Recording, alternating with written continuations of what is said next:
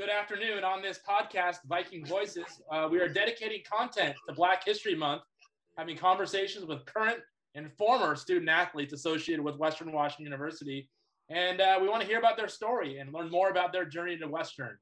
And I'm excited that our first guest in this series is WWU basketball legend. I'm going to say legend, Shelton Diggs. Shelton, thanks you for letting us interview you, and welcome to Viking Voices. Man, thanks for having me on. Man, I love my WWU Vikings, so anything for them. I appreciate you guys having me. Yeah, well, we're really excited. We're going to cover a couple of different topics in this, but the first, we just want to introduce you, find out about your time as a Viking, what you're up to now down in Long Beach as a high school coach. So there's a little bit of background. You played basketball for the Vikings from 1998 to 2002. You scored over 1,200 points during your career. You're a current head coach right now at your alma mater, Long Beach Poly.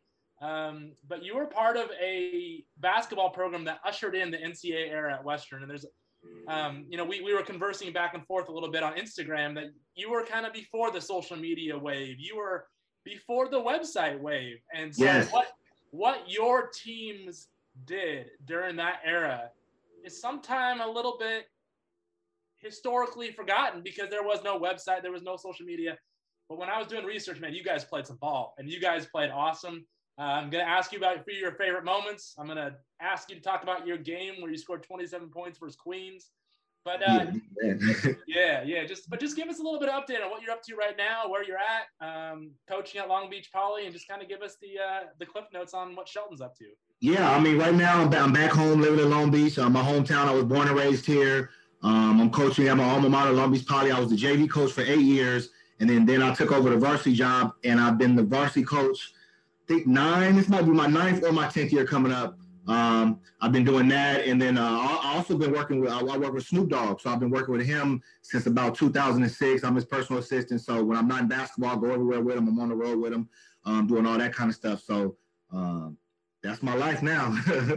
That's a pretty good one. So it's pretty awesome. But your years at Western, I was doing some research and looking up some of the photos that I'm going to share with this. But 1,251 points. You made 93 starts at the Vikings. Played for Coach Brad Jackson.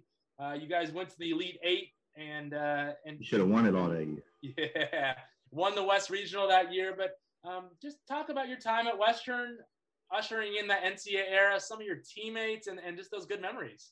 I mean, it was a great time. It was amazing. I think when I graduated, 5 guys in my class, me, Jacob Stevenson, AJ Gisa, Mike Palm was the year after, but he came in with us. He redshirted. So that actually those 4, I think we might have been in the top 15 in the scoring.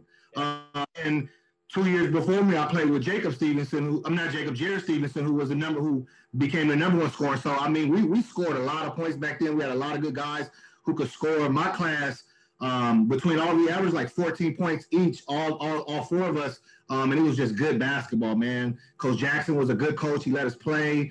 Coach Dominguez, who's there now, he was the defensive guy. And he was like the guy, he was younger then. So we always messed with him. So me, Jacob, all us, if we see his players now, they'll probably be shocked at how we are with him because he was younger, he was with us.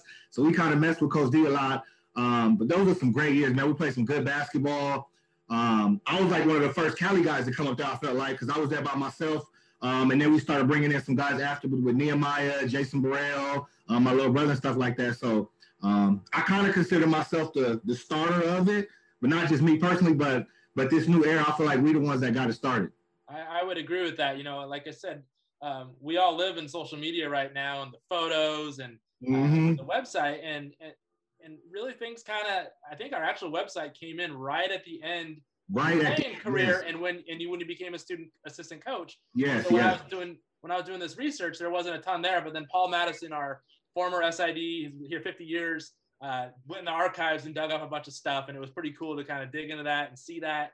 But yeah, some great moments. You guys had some amazing teams, performances, but talk a little bit about your run to the Elite Eight, the Final Four, and specifically you had scored 27 points in the national quarterfinal against Queens. I believe that game was up the street from your hometown in Bakersfield. Bakersfield, yeah. Mm-hmm. Yeah, and just talk about that performance. What was that was like to be on the national stage? I mean, that was big.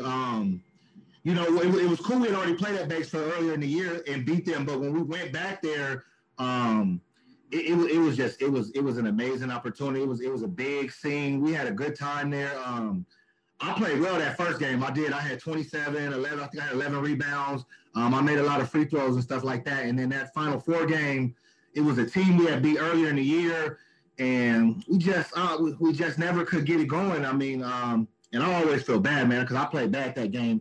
And that's something I always look back on. Like, man, I feel like I kind of smoked it, is what I say sometimes. But that year was a great year for us. We were all juniors. We had one senior, really, Ryan Ketman. We called him Captain Ket. And we all kind of like just rolled for him, man. We loved Ketman. He was like all our big brothers, I felt like. And we all, like, we tried to do everything for him, I felt like. And that year was all to just make him go out on top like that. Captain Ket, man, I always remember him. Yeah, he lived up here. I went golfing with him one year at the Viking Classic. He's a funny guy. And that's my guy right there. You know, you guys started something special. There was great teams before you, but moving into that NCAA era and then to see that team, the program, win a national championship, you guys had a big part of that. You know, your little brother came in a few years later and lit up the scoreboard and in a number of ways. Yes. National championship, not too many years after that. But what you guys did started a lot of that. How much pride does your group and the players that you're with? Pride in that. I mean, we take big pride. Nehemiah Campbell, who was a sophomore on that team, he lives like 3 blocks from me, so he always comes over. We talk about that all the time. I put up on like on a YouTube page, I want to say I have the tape of a couple of the games I put up from that. So we feel real good. Like, I remember sitting here watching the championship game, and after they won it, I called up Chris Stevens and some of the other guys, and it was just like we were happy. But then I also said, like, well, they ain't gonna never know about us now because all they gonna care about is the national championship team. But it was good to be able to kind of set that trend for that. With my brother, Grant Dykstra. Grant Dykstra was a freshman when I was a senior, so he was a red shirt. So me and Jacob Stevenson used to kick his butt every day. But he was tough, man, and so he was able to just take that, and that's why he became the player he was. Not saying we made him, but I knew he was going to be something like that. And then my little brother, you know what I mean, that's my little brother. You always got to make sure he's going to be right between me, and I had another brother who played at Cal. We always just make sure Ryan was going to be right, and kind of all the things that I didn't do, I made sure he did, and that boy was good. Yeah, it's a great era, and part of these conversations that we're having, not only about Black History Month, but it's about the people that made our programs. And that's been so much fun, and hearing from you and hearing these stories and hearing the Stevenson's name and the Dykstras and all those things, because, man, you guys, the history of this program and the history of our athletic department, that's where it all started. And that's why we're having these conversations, because I'm just getting excited hearing about your stories. It was amazing. One of the questions that that we're going to bring up a little bit, you said you're one of the first Cali kids to come up. You're from Long Beach, a young Black man moving up to Bellingham. What was that like? What were some of the obstacles and challenges you faced, and what were ultimately, what were some of those experiences that you had? I had a blast up there. I mean, I always felt like everybody up there treated me. They treated me great. I met some great families up there. It's a family, the Murzias. They took me in. I stayed with them for a semester, and their daughters, they come down, visit with kids and stuff, visit my kids and stuff like that. Bellingham was wonderful. I had no, people say as a Black man coming up there, I was one of the few Black people there. I felt like the school didn't have a lot of Black people at Western, and I never felt any racism or anything like that. I know people sure have felt like that before, but I never felt that. All the people that I was around always treated me just like them. It was never that like that. And Bellingham's just a great place, man. If I wasn't in California, like, I would love to bring my family up there and live up there and just work. And they asked me to come coach, I'll be there in a heartbeat. Like, I just love my time there. Was just amazing. Like, I remember when I first came up there, these guys used to have the summer camps. So I come up there the summer before my freshman year, and we stayed in the dorms. And the camp was like from Thursday to Sunday. So he had to go Sunday to Thursday, and then it starts again the next week. But everybody left, so I was in the dorms all by myself.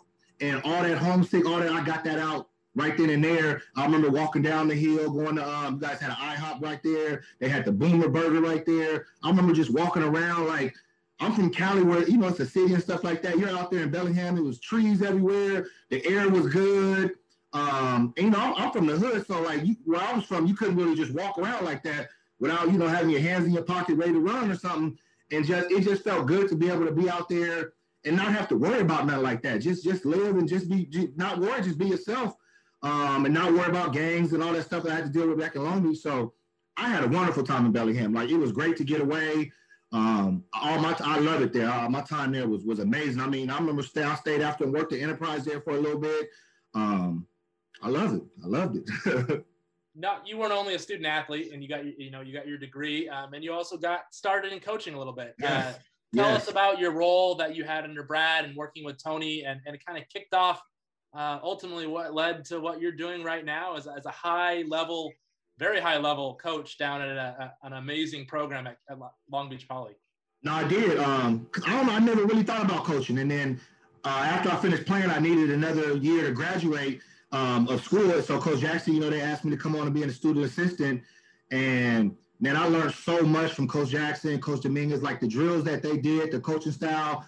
I'm that same way now in my high school. I do some of the same stuff we ran. If Coach Jackson went in, we would come watch a game, like they would see everything we run, be like, damn, we ran that. Or that's some stuff we did.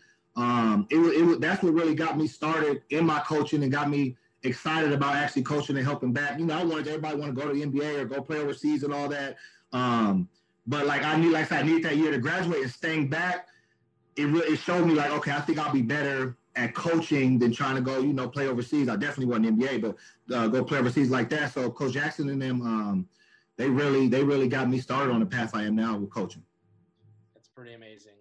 You know, there's a couple of photos of you on the bench I have to send you. It's pretty neat to see you with Coach Jackson, oh, that's cool. Coach Dominguez. But one of the topics, and we'll kind of go around a little bit here outside of basketball, and we'll move back into basketball, but it is Black History Month, and there's a lot going on in our nation right now. And, you know, nobody's pretending to have all the answers, especially the person that's interviewing you right now. But what does this month mean to you? What does Black History Month mean to you? What does it mean?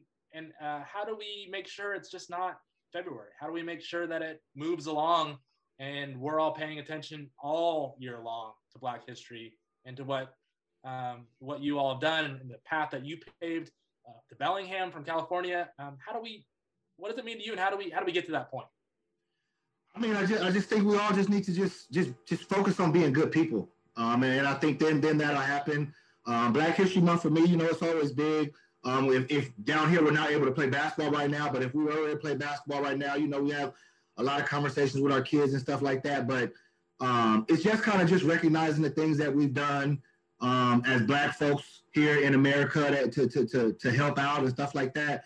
And I feel like in Bellingham, you know, they always treated me like that. So I think Bellingham is a wonderful example of how, especially the time I was there, of just how, you know, we can do, you know, just be good people and recognize us for the things that we've done. And I think everything is good after that. You know, you're a leader of young men at a very vulnerable age in Southern California. Maybe have not been able to practice as much as you want, obviously play, but what are some of the conversations that you've had with your young players and the young men that are going to be transitioning into the real world and to college? What are some of those conversations you've had during these times? I mean, we've had a lot of these. We get on Zooms about every 2 weeks. We're on a Zoom call, and with all the stuff that's been going on, I mean, we've had a lot of conversations with them about just how they have to present themselves. You know what I mean? And it might always not be a good thing to have to not change yourself, but we've had a big talk with them of just presenting yourself in a positive light. Down here, you know, there's a lot of things that could be not positive that we have down here for the kids. And it's like, so we're trying to keep them away from that. They're at home a lot all the time right now. And on the east side, it's where we're from, at Long Beach, you know, being at home for the kids might not be a good thing because there's a lot of gang activity, a lot of stuff going around. So we trying to make them be more presentable with themselves to where they're not being enticed to those type of situations and stuff like that. We've had a lot of conversations with that with our youth. And it's just trying to keep them going on the right path. Like, again, somebody did this for me when I was here in Long Beach, and that's my job, is to help get back to these kids and do it for them because they need it. We need it bad right now. What are some of the experiences you had as a student athlete, specifically, as a Black student athlete, that helped form who you are right now? You talk about a student athlete being balanced, going to school, playing basketball. Division II, there's kind of that balance as well. You're here to win, you're here to get your degree, and you do both well. What are some of those experiences that you had, and how has that shaped the person that you are today? I mean, it was tough when we was up there, because I mean, with classes and stuff like that, like it was tough. It really just got me. I was just a basketball player, you know what I mean? Before I came up there, I just played basketball. School wasn't as important in there like that. Like if I hadn't played basketball, I doubt I even would have went to college. So being up there, a lot of these players were just being able to go to class, being held more accountable for schoolwork. I wasn't held like that much accountable when I was younger and stuff like that. So being held accountable for your school, balancing your time, having to focus on this, focus on that, and not just playing basketball. Those experiences helped me a lot up there at Western. Do you have someone in Black or African-American history that you've looked up to and kind of relied on during some of these times? That Lorenzo Romar. And then, I mean, to a point, Snoop Dogg, but more Lorenzo Romar. I met him when I was in the 7th grade at the UCLA. It was a summer team camp, and that was the year right after Tyus Edney had made that crazy shot in the UCLA World Championship, and he's from Long Beach, where I'm from, so he used to call me Lil Ty just because of that, not because I was good like him. But I met him through that, and then as I went to Western, my the year after I graduated, when I was coaching, he came to Washington as the head coach. And just he had always kept in contact with me and stuff like that. And so now I actually have a player who now plays for Pepperdine, Daryl Polk. And so we've just have grown a good relationship, and he's somebody I really rely on a lot. Lorenzo Romar, man, that's a great man right there. Yes, it is. He led some great University of Washington basketball teams, but just a wonderful person that everyone that comes in contact with. It was sad to see him leave Seattle, and college coaching is a tough business, but he's one of the best, and that's coming from a Washington State Cougar, and I like that a lot. Man, I remember Coach Jackson almost had the Washington State job. Oh, and it was woof. There's been several recent incidences in the news lately involving, untimely deaths of Black people, and just our society has not reacted well to some of that. How has this affected you? How has this affected, your job as a mentor to youth? And how do you help teach this to your players? I mean, to be honest with you, before all this stuff, I had never voted before. So this got me to start voting. And now I've been talking to the kids a lot more about voting. And I just feel like all the stuff that's happened is showing we have a voice, and we have to learn how to use our voice and use it the right way, though. And the right way is voting, getting out. Some of our kids do the protest. I don't really do none of that. But I told them, if you're going to do that, make sure you're doing it the right way, this and that. But the voting has really been big. Now that I vote, I've started to get my kids. I know they can't vote yet, but we've talked to them about it. So when they turn 18, they'll be ready to vote. And that's been the biggest thing, just getting your voice and getting your voice heard. And the best way to do that is going out and vote. You mentioned that you're a basketball coach, so you're in the entertainment industry, and you work with Snoop. Two really powerful things of the fabric of our communities: music and sports, especially I imagine down where you're from. Having an impact in both those areas, how much have you learned during this time, and self-reflection, and how much have you been able to? People don't like to say, I think, it's not your role to educate people, but you work in two areas where you're highly visible. Has that been gratifying to amplify your voice and to show the effect that you can have on the future? It actually has, yeah. It has. Like I said, we got a couple kids who were turned 18 at the beginning of the year to come vote. It has, man. It has. It really has. What kind of things do you do with Snoop? I mean, he is I'm his personal assistant, so I do all the stuff when we're on the road. You got to make sure he's going to get food, helping him with his clothes, up all night playing video games with him. I mean, everything. Everything you can kind of tell with him. Like I said, I've known him my whole life. I was kind of that little kid. He come all hang out with all my uncles before he became big, and when he became big. And I was that little kid. Oh, let me come. They be slapping me like, no, you stay at home. And then when I came back from college, he got his football league. So I asked him, you need any help? And so I started helping him with that. And one thing led to another, and this and that. So that's just where that came from. But I mean, I do everything with him. I've helped with his management company. It's everything. It's just everything it has. He's got his clothing line now, so I'm helping him do orders with that, sending stuff out. It's just something I do outside of basketball. He's a cool guy. I play Madden with him all day. So that is pretty awesome. Just kind of tying everything together. One of my last questions I want to ask you is, and it's a tough one. But what do you say to non-Black people, to white people who want to join the fight against racism and inclusion? How do they do that? How do they do that the right way? How do they have their voice heard? How do they help with some of this? I don't really. I mean, you just because I don't know. I don't know. I can't. I don't know. You can just do what you want to do, but I mean, I can't tell you exactly what it is to do. I don't know. Like, I just feel you'd be a good person. A lot of times I don't see white, black. My wife is Cambodian, so my kids are half black, half Cambodian. Like, to me, we're just all the same. So, I mean, I guess kind of just act that way. Like, just treat us the same way you would want to be treated, and we'll be okay. But, I mean, I don't have the perfect answer, I guess. I don't know for that one. Like you say, kindness matters. Yes, it does. It does matter. So, and as we experience all this, we've connected a little bit. Has it kind of made you kind of take trips down memory lane a little bit and talk about the great times you had at Western? Yeah, it definitely has. Like, I'm just remembering all the good times in the dorms. Bellingham was a good time, man. We had a blast up there in college, playing basketball, living our lives. It was a good time, man. I loved it up there. I'd move back. I'd take my family back up there in a heartbeat to live if I could. Well, we're going to be visiting more with some people. I'm a women's basketball player coming up on the series named Kiana Gandy. Okay. A current track and field sprinter, 400 record holder Miles Smith, who is very involved on campus right now.